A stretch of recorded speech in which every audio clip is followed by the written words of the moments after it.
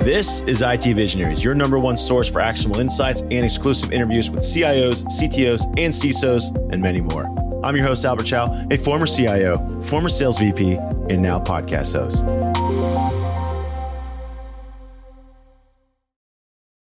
Welcome, everyone, to another episode of IT Visionaries, and today we have a special guest. Her name is Cindy Carter, and she is a Field Chief Information Security Officer at a company called Check Point.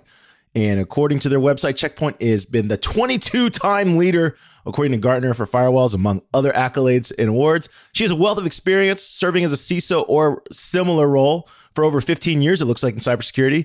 And if you want, you can find her at many speaking engagements like the official Cybersecurity Summit at Secure World, among others. Just Google her name. You'll find her. That's Cindy with an I. Cindy, welcome to the show. Thank you, Albert. It is a pleasure to be here. All right, let's get started. Just like we do with all of our shows, for our audience that may not be familiar with Check Point, can you give us a quick rundown? What is Check Point? What does it do? And we'll dive into the industry, your role, and so on.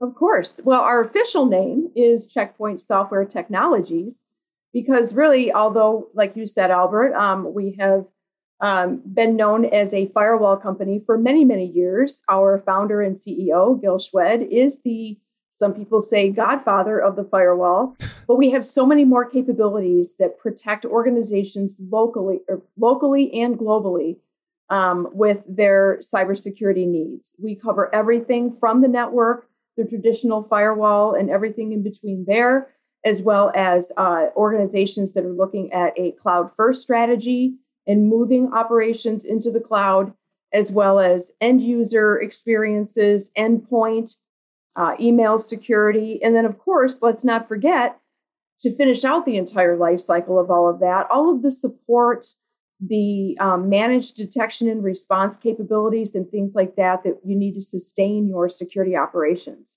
Yeah.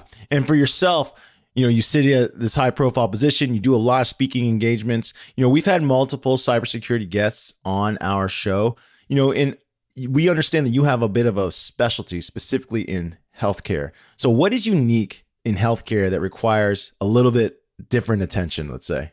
So there really are some uniquenesses when it comes to healthcare. And I'm just returning from the HIMSS Cyber Health Care Forum in Boston as of last evening. And it was all clinicians as well as cybersecurity leaders and practitioners that we're really talking about how we're solving some of the same challenges that many organizations are seeing when it comes to cyber threats and how to protect themselves, and even more importantly, how to prevent it from happening to begin with. Mm-hmm. For yourself, give us a little background. What is happening? I guess, you mentioned some of the uniqueness to it. I'd love to understand, or our audience to understand a little bit of the differences and kind of understand what is happening that in this field that maybe they may not be as familiar with. So when you think in terms of healthcare, right? And when you think in terms of, high-tech organizations, right? And many of us, when we think of technology, right, we think of the Microsofts or the Apples or the Googles and all of those super high-tech organizations, Amazon even. But a lot of people don't necessarily equate high-tech with healthcare, but it's absolutely there. It's been there for several years. And it's been there in everything from medical devices all the way to the electronic health record. And when you're talking about healthcare, you're talking about people's lives. A lot of us have had focus initially in years past in financial services, right? Because that's people's livelihood. Sure. In any time a financial institution or financial services organization was compromised with a security incident, that was all over the news. People were losing money, although many of those things are typically addressed. But there's a lot of attention towards that, right? And there's been a huge amount of regulation in the financial space around cybersecurity and everything else in between to protect those organizations and people's investments. But when you stop to think about healthcare, this was back several years ago, but there actually was an executive order that was signed by our government, Executive Order 13636, write it down. And that actually put healthcare as part of this nation's critical infrastructure. along with the other things that we take for granted day in and day out, electricity, water, those utilities, things like the gas pipeline, everything else in between like that we rely on a daily basis. Healthcare was also placed as part of our nation's critical infrastructure. But healthcare has very often lagged behind in being able to put some of those innovative technologies in place. And then, of course, the being able to enable that in a secure way.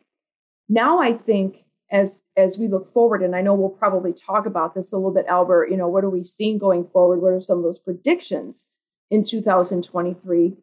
The uniquenesses within healthcare are at the end of the day, the electronic medical record contains the most richest information, the most uniquely identifiable pieces of information about a human being besides their own fingerprint. I've never thought of it that way. Yeah. So there, in addition to just the institution itself, the healthcare institution itself, the employees that work there, the clinicians, everyone else that is part of that organization, now you've got people's medical records and think about what would happen if that data were to become compromised. What if your blood type were to get changed? What if the allergy reactions that someone that you love was changed and all of a sudden they were given something that could be deadly to them? So the awareness is there, and I am so excited about where we are going to integrate cybersecurity into every single clinical and healthcare innovation decision that's being made. Yeah, that is the way you just described that is, this, and I want to relate it to something that's very timely, how critical our society depends on infrastructure and how certain things need to exist. And a lot of times you might not recognize it, but if you take it for granted and if it's taken from you, it's very quickly identifiable how dangerous it is. This has happened in North Carolina recently, not a healthcare attack, but there was someone who shot a substation. They used gunfire on a substation, which has put basically electricity down in its entire community. There is no way to get these parts in place. Right. And one of the biggest things that they said right out the gate, critical infrastructure, was the hospital systems. Yeah. And basically all these people. So it's not even that you need a machine. Like you said, like some people need a machine. Maybe you have dialysis, critical medical needs. You might be on life-saving equipment. But then they were saying like, no, they don't know how to treat anything because they can't look up anything. They have no evidence of anything. They don't know, like, if you were to say, hey, I'm on medication, they wouldn't even be able to say like, oh, you have already are prescribed a certain medication. Like this is not a good fit. And so this town in North Carolina is being basically forced to vacate. Like they can't live there. There is no way to live there. And it's from electricity. And you just start realizing, like, to your point, of course you can attack critical infrastructure, electricity, but effectively, like you're saying, your medical record is now it's critical infrastructure too. Is that happening? I guess foreign agents or anyone, are they trying to attack and erase or change this data? Is it just people trying to steal data, or like you guys don't really know? You just know that people are trying to get data and you guys got to stop it. Well, I don't like to go too much to the dark side of things. Yeah. But, we do live in a dark space sometimes when it comes to these conversations. Yeah. But that's the reality of the situation, right? As I mentioned before, that medical record is rich with information. Think about it. It's not only got your basic demographics, it's got your date of birth. It has your social security number. It has your insurance information. It has that personal information about your blood type or your allergies or what medications you are taking. It also has financial information. You may have a credit card on file to take care of those copays. So it's an easy target when you think about that. There's that type of information that is readily available at those cyber criminals' fingertips.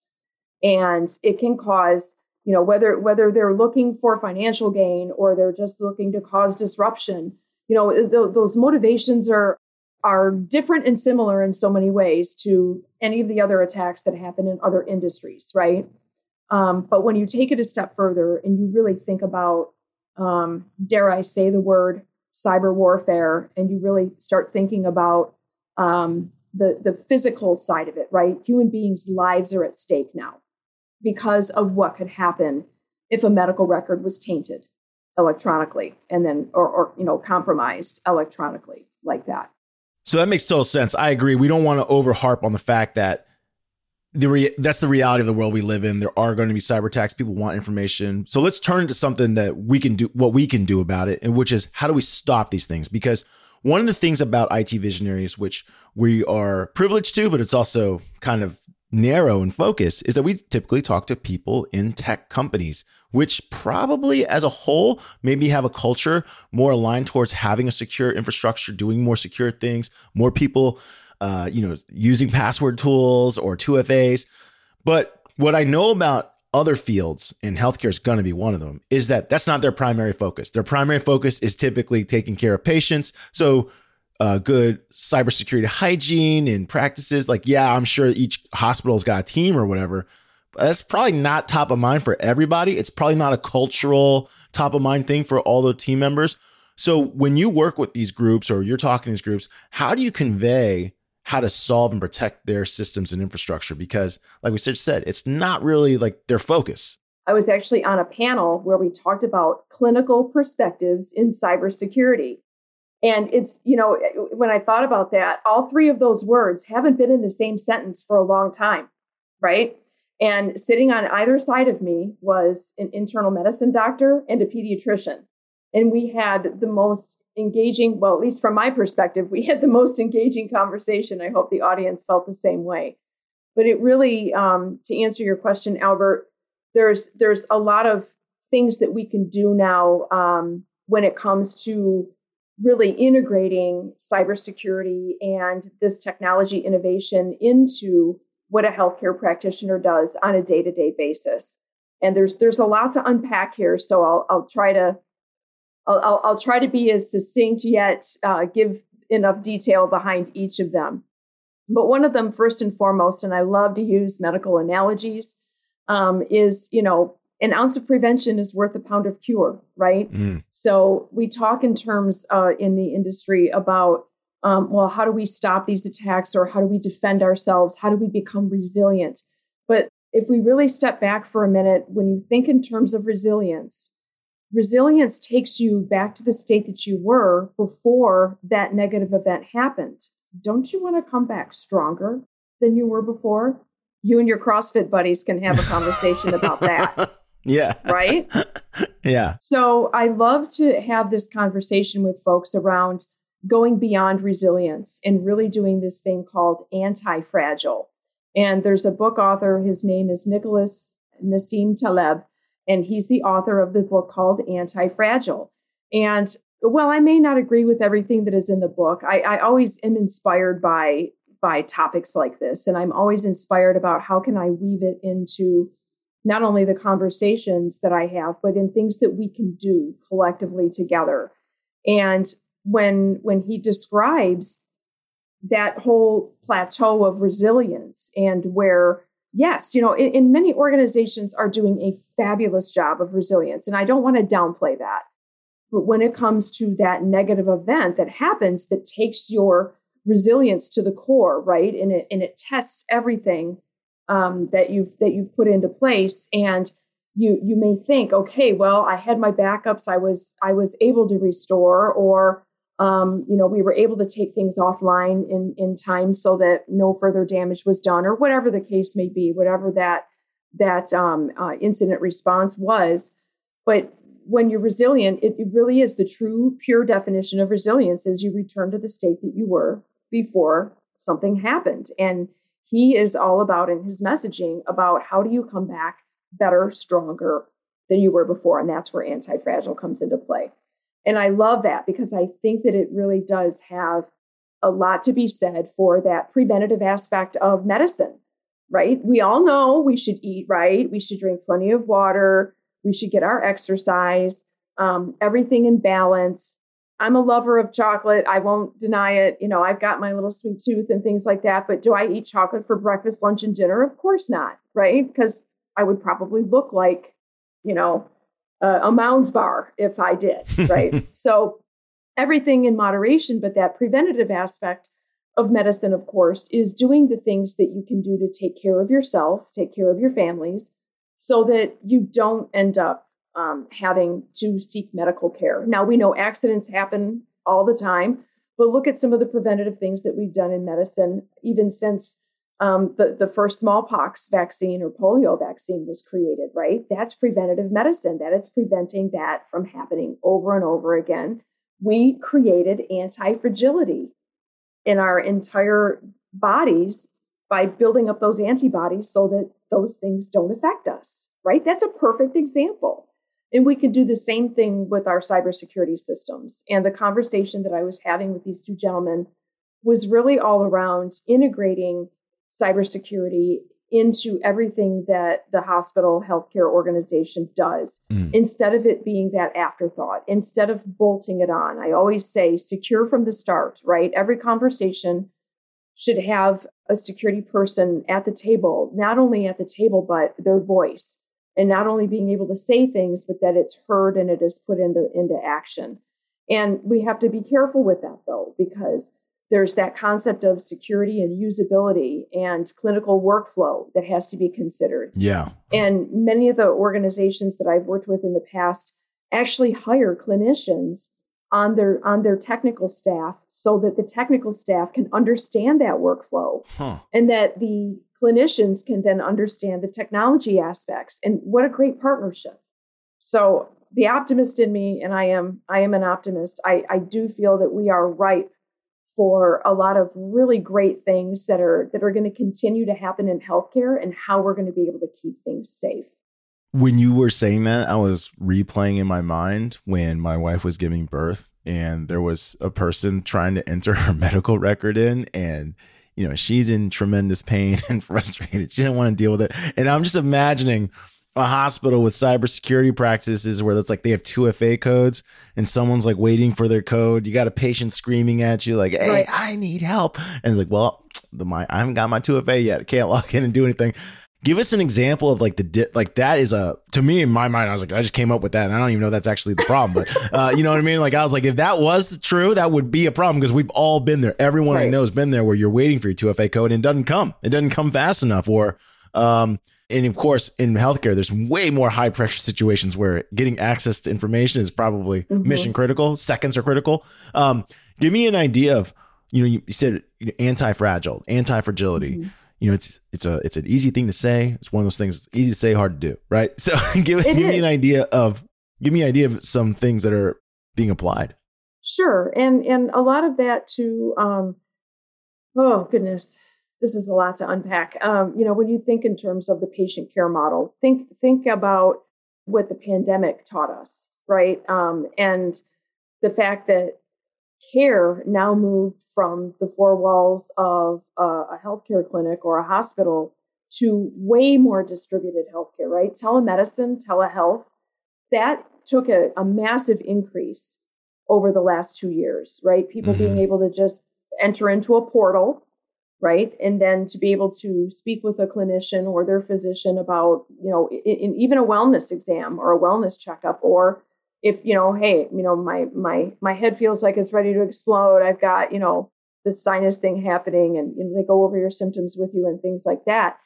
That distributed care model is also something now that the cybersecurity is right along there for it. Think when you as a patient have to log into that portal. I always think, of course, because I'm in the business that I'm in, but all right, what is behind this, me logging into this portal? I'm thinking about, is it a secure transmission of me entering my name and my credentials? Is my information going to the person that I intend or the place that I intend for it to go? And I once worked at a company that was one of their flagship items was this patient portal. And from a cybersecurity perspective, it hadn't been thought about during the software development side of that portal being created. So we had to go back and re-engineer and re-architect a little bit and start really thinking about what does that software development lifecycle look like to embed security in there? Because we can't have an at-risk portal out there for this type of information to be transacted back and forth without putting the right security measures in place. And it took time. I will tell you that these things don't happen overnight. This integration of cybersecurity into that clinical workflow, and even in this case, this was to an engineering workflow, right? This was already tech, but it wasn't something that the software developers were used to doing every day, right? They have to get those code releases or those features and functionality and things like that out every 2 weeks, right? Deliver, add value, add value, add value. And so we started a process by which we broke down all of the different areas that were involved. We got everybody in the room, everybody at the table, because a lot of times the person sitting next to you had no idea what you were doing and what dependency or even downstream relationship that you had with each other. And so we started to talk in terms of, but before a new feature or functionality or product or anything is a twinkle in a product manager's eye, before that first line of code is even written and before it's released into production, and then you start that life cycle of support around it, we have to think holistically about what are we going to do to wrap all of this with security so that it doesn't create friction. And same thing with that clinical workflow model. That's where I mentioned earlier, we brought those clinicians, those practitioners to the table with us to talk about what would this multi-factor authentication look like for us? What would be an acceptable delay in being able to ensure that, yes, you are the right person that is logging into this information to do this treatment, to make these decisions, et cetera, et cetera. And I'll just finish with this because I know that we could probably spin off into a lot of different areas here.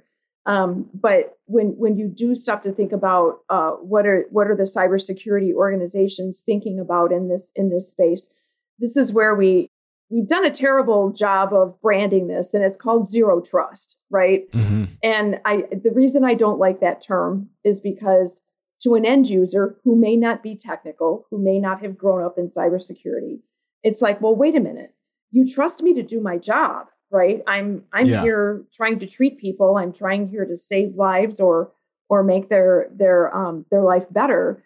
But yet there's this thing called zero trust. You don't trust me to do my job. Well, we have to think about this as just trust, right? And so that's where we go back to that drawing board and we talk with the groups that are involved about where does the data come from and where does it need to go to and what kind of data is it and who should have the different levels of access to that data along that data's journey. It's really understanding the business of your data, whether it's healthcare, financial services, or anything else in between. Yeah. And bringing the people that are the users of the data, the consumers of the data, the processors of the data, the people that support the data on their journey, bringing all of those people into the room together, just like we brought the clinicians together with cybersecurity, is really how we're gonna make this happen. When I think about the amount of integration that has to happen in a modern hospital system that you're discussing, it's just different. It's fundamentally different. So it is. When I think for us to let's use some examples for our audience. When if you're using a service, let's say you're going to your let's use e-commerce to start. If I'm a shopper and I shop online, really all I need is the portal to work. The seller needs to make sure their inventory systems work and their shipping systems work, and that's fine. But a hospital is a collection of devices. All these devices have different manufacturers. They're all collecting data on its patients and across different records. It also relies on software I would say the intake software is also a system that knows how many patients are occupying which rooms, which facilities can handle you, right? So if you when my wife comes in, obviously if I need an OBGYN or whatever, you know what I mean? Right. And you think about all these things that have to talk together. And what I've learned about the healthcare system specifically is kind of this. You kind of talked about this, let's get together. It's there is no standardization. Siemens is going to make their machines one way, Epic's going to make their system another way. And you're just someone, it's usually a third party from my understanding, has to come put it together because these hospitals don't actually have people on staff that are designed to integrate all this. So for anyone listening out there, hospitals are mostly implemented by a third party. It's not the hospital itself integrating systems. It's my friend Brantley down the street. He's a CrossFitter.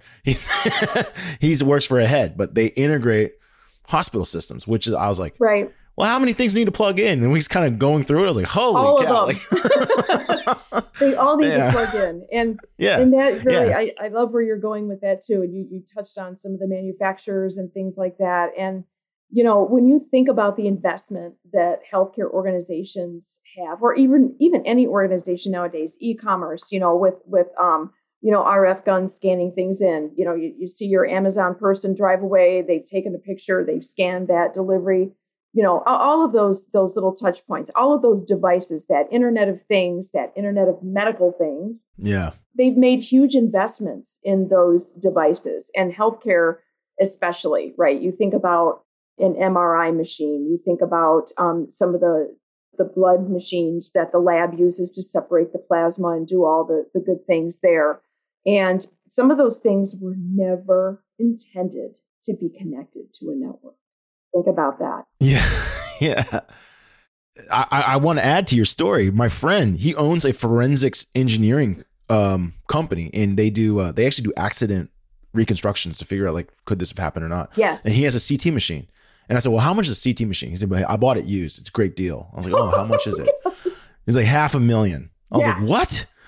I was like, what? And then he showed me the file sizes, like one CT scan occupies. He had to buy new computers just to handle them. So to your point, if you're going to get the machine, create the electronic file, then you got to transfer the file.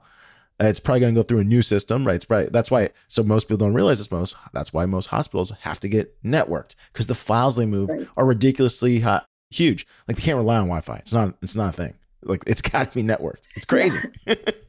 You're right.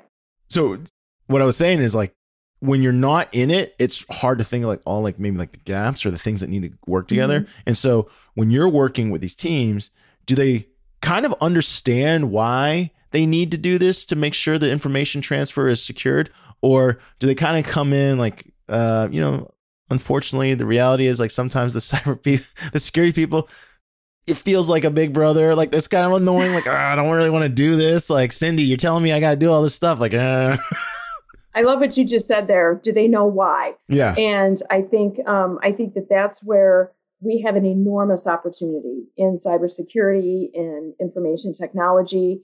I think that we have an enormous opportunity to really, instead of leading with the what or the how, we need to lead with the why. Yeah. Because, think of every 5-year-old that asks the question, why? How old's your baby now? Why? Well, I mean, she's 8. Oh, she's 8. Okay. So think she's about 8. when she was 5 or even younger than that. And it's why, right? Think about kids ask that question all the time because why? They seek to understand. They don't understand the world around them yet. They don't have the experiences yet that life gives them.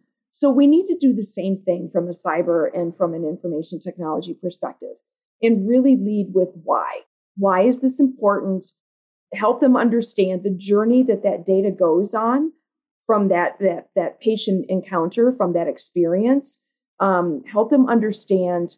Obviously, they see it in the news all day long as well, but they need to understand why their particular healthcare system could be vulnerable to a certain cyber attack. And once you help people understand the why, the what and the how becomes so much easier to implement, and so much better. You have a better collaboration around how to solve the problems, because it really does take people, process, and technology. I'm sure, Albert, you've heard this from all the folks that you've talked to, and we actually just talked about it. Well, people are the weakest link. No.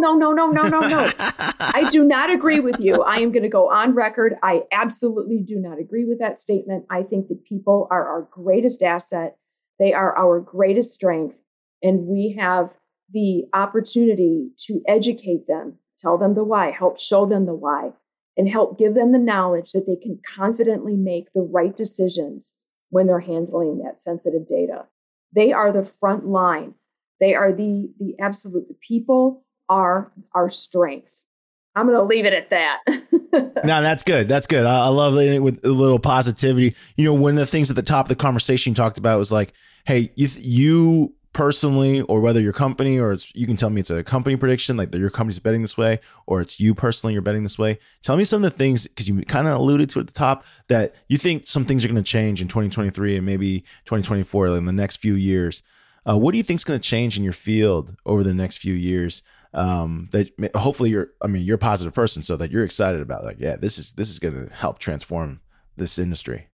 So I talked a lot, not only just at the event that I was just speaking at, but just in general with other chief information security officers, CIOs, CTOs, and anybody else that'll really listen. But we talk a lot about when you're creating an IT or an innovation strategy, or you're creating a cybersecurity strategy. And it used to be where we had like this 2 to 3 year sort of midterm plan, and then you would have your long-term vision, like out 5 to 7 years. Well, that 5 to 7 year stuff, technology changes so rapidly now that those strategies, those cybersecurity strategies, don't even exist yet, right? So we have to create a future that doesn't really quite exist. We have to protect a future that doesn't yet exist. Yeah. So how do we embrace that, and how do we ensure that we're setting our organizations, whether it's a healthcare, financial institution, manufacturing facility, and whatnot, how do we set them up for success? And one of the things that I think, and again, along with people, process, and technology, one of the things that I've talked about my whole career is this concept of technical debt. You may have heard this term before, right? Those investments that these healthcare organizations have made in equipment that's 25, 30, even 40 years old, that was never intended to be connected to the internet. But guess what? Yes, they are unable to be patched, but there are compensating controls that we can put into place in order to protect them. We think in terms of how complex our world really is. But when you think about technology and you think about those smart refrigerators or your smart thermostat or your smart cars, and we think about how much easier life is, right? But at the underbelly of all of that, there is an integrated system of technology, of cybersecurity, helping to enable that. And so I think when we think about the things like the technical debt, there are so many technical and cybersecurity capabilities that organizations have that they, number one, may not even have fully implemented. It may still be collecting dust on the shelf, right? Or number two, they may have implemented it, but yet they haven't even configured it properly for their environment. And then number three, okay, it may be implemented, but who's watching what it's doing, right? Or it may just be sitting there outdated, unpatched, whatever. So I think as we move forward in 2023, you're going to see a lot of that complexity in IT and the cybersecurity fabric start to become simplified. Back even just 5 years ago, when I was working in a healthcare financial institution, it was all about, well, let's get the best of breed, right? Let's get the best anti-malware. Let's get the best firewall. Let's get the best endpoint protection. You get my point.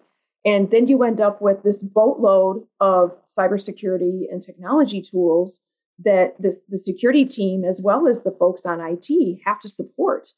And there's like, most organizations have more than 40 capabilities that they have to support. Think about that. 40 capabilities when you're dealing with a team of maybe like 1 or 2 people. Yeah. That's a recipe for becoming anti-fragile, or becoming, what's the anti-fragile, right? Just fragile. That's the recipe for fragility. Yes, thank you. My gosh. I think I need to eat lunch. My brain is starting to misfire the neurons.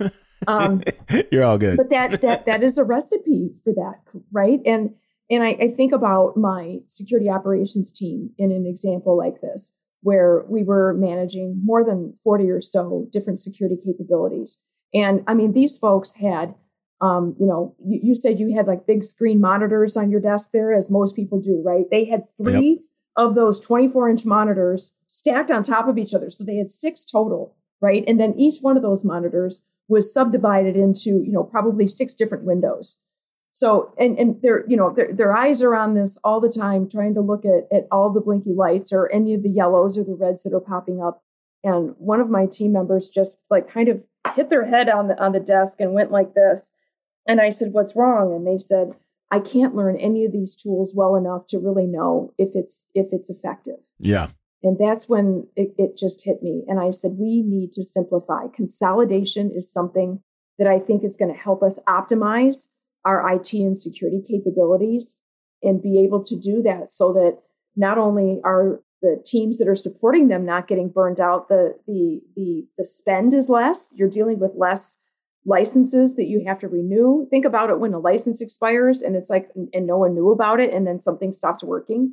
Yeah. And then it takes hours and hours to figure out, oh, wow, what just happened? Oh, that license expired that we didn't even know about on something that we forgot we were relying on, right? I mean, there's so many different examples of that. So I think that consolidation and that optimization is something that is going to be at the forefront of every CISO, CMIO, CIO, CTO conversation as we head forward into 2023.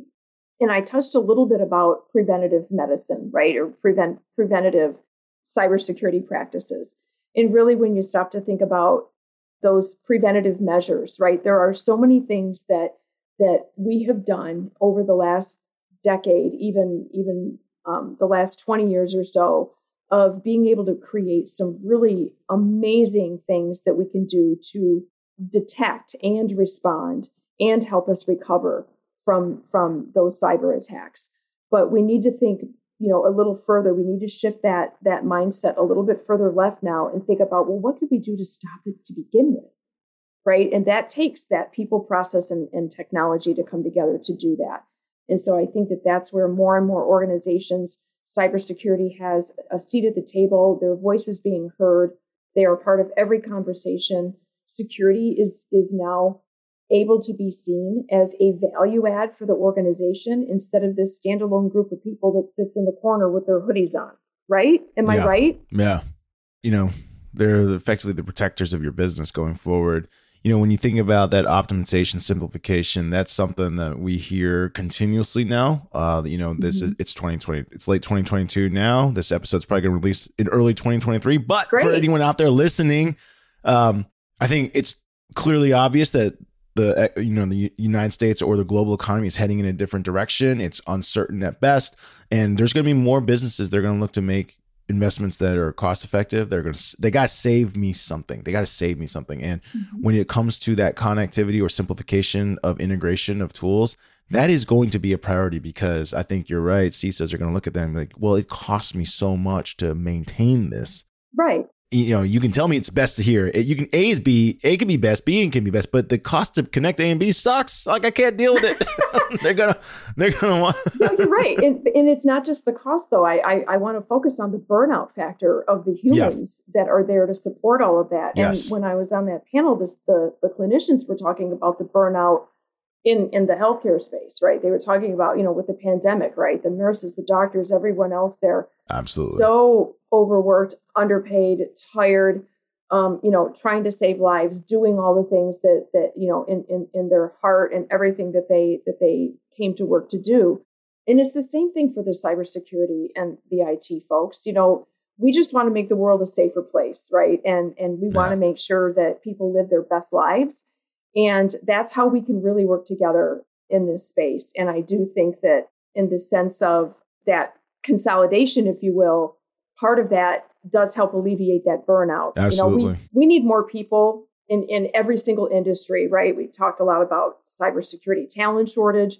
When you hear these stories, I mean, who in their right mind would want to go ahead and, join a cybersecurity team if you're going to be up, 24/7, 365, I mean, at the end of the day, right? There has to be something there. And I know that every person that I share my story with, that this is just where I, at the intersection of healthcare and IT and cybersecurity is where I found my purpose.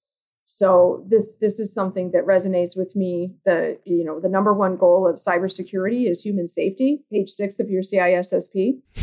And think about that in terms of all of the other industries that are out there, right? The clinicians, right? Their number one goal, of course, is the best outcome for their patients' lives, right? Keeping them healthy, keeping them comfortable, whatever stage that they're at.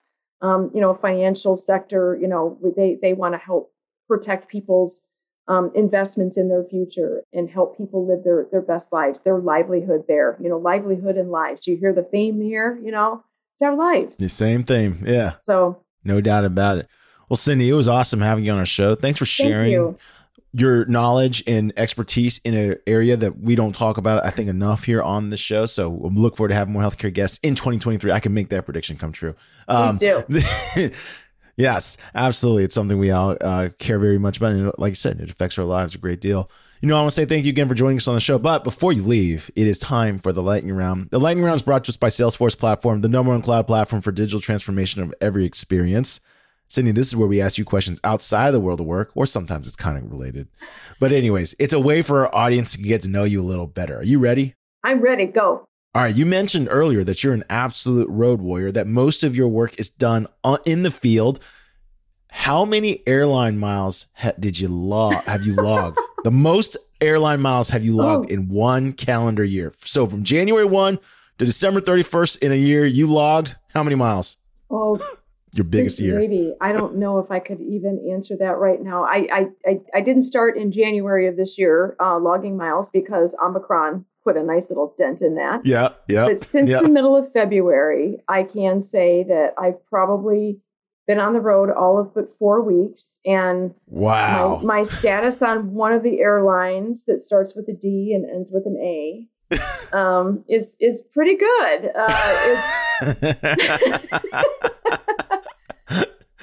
So it does help to get those little perks that make life a little more comfortable when you're traveling at 33,000 feet.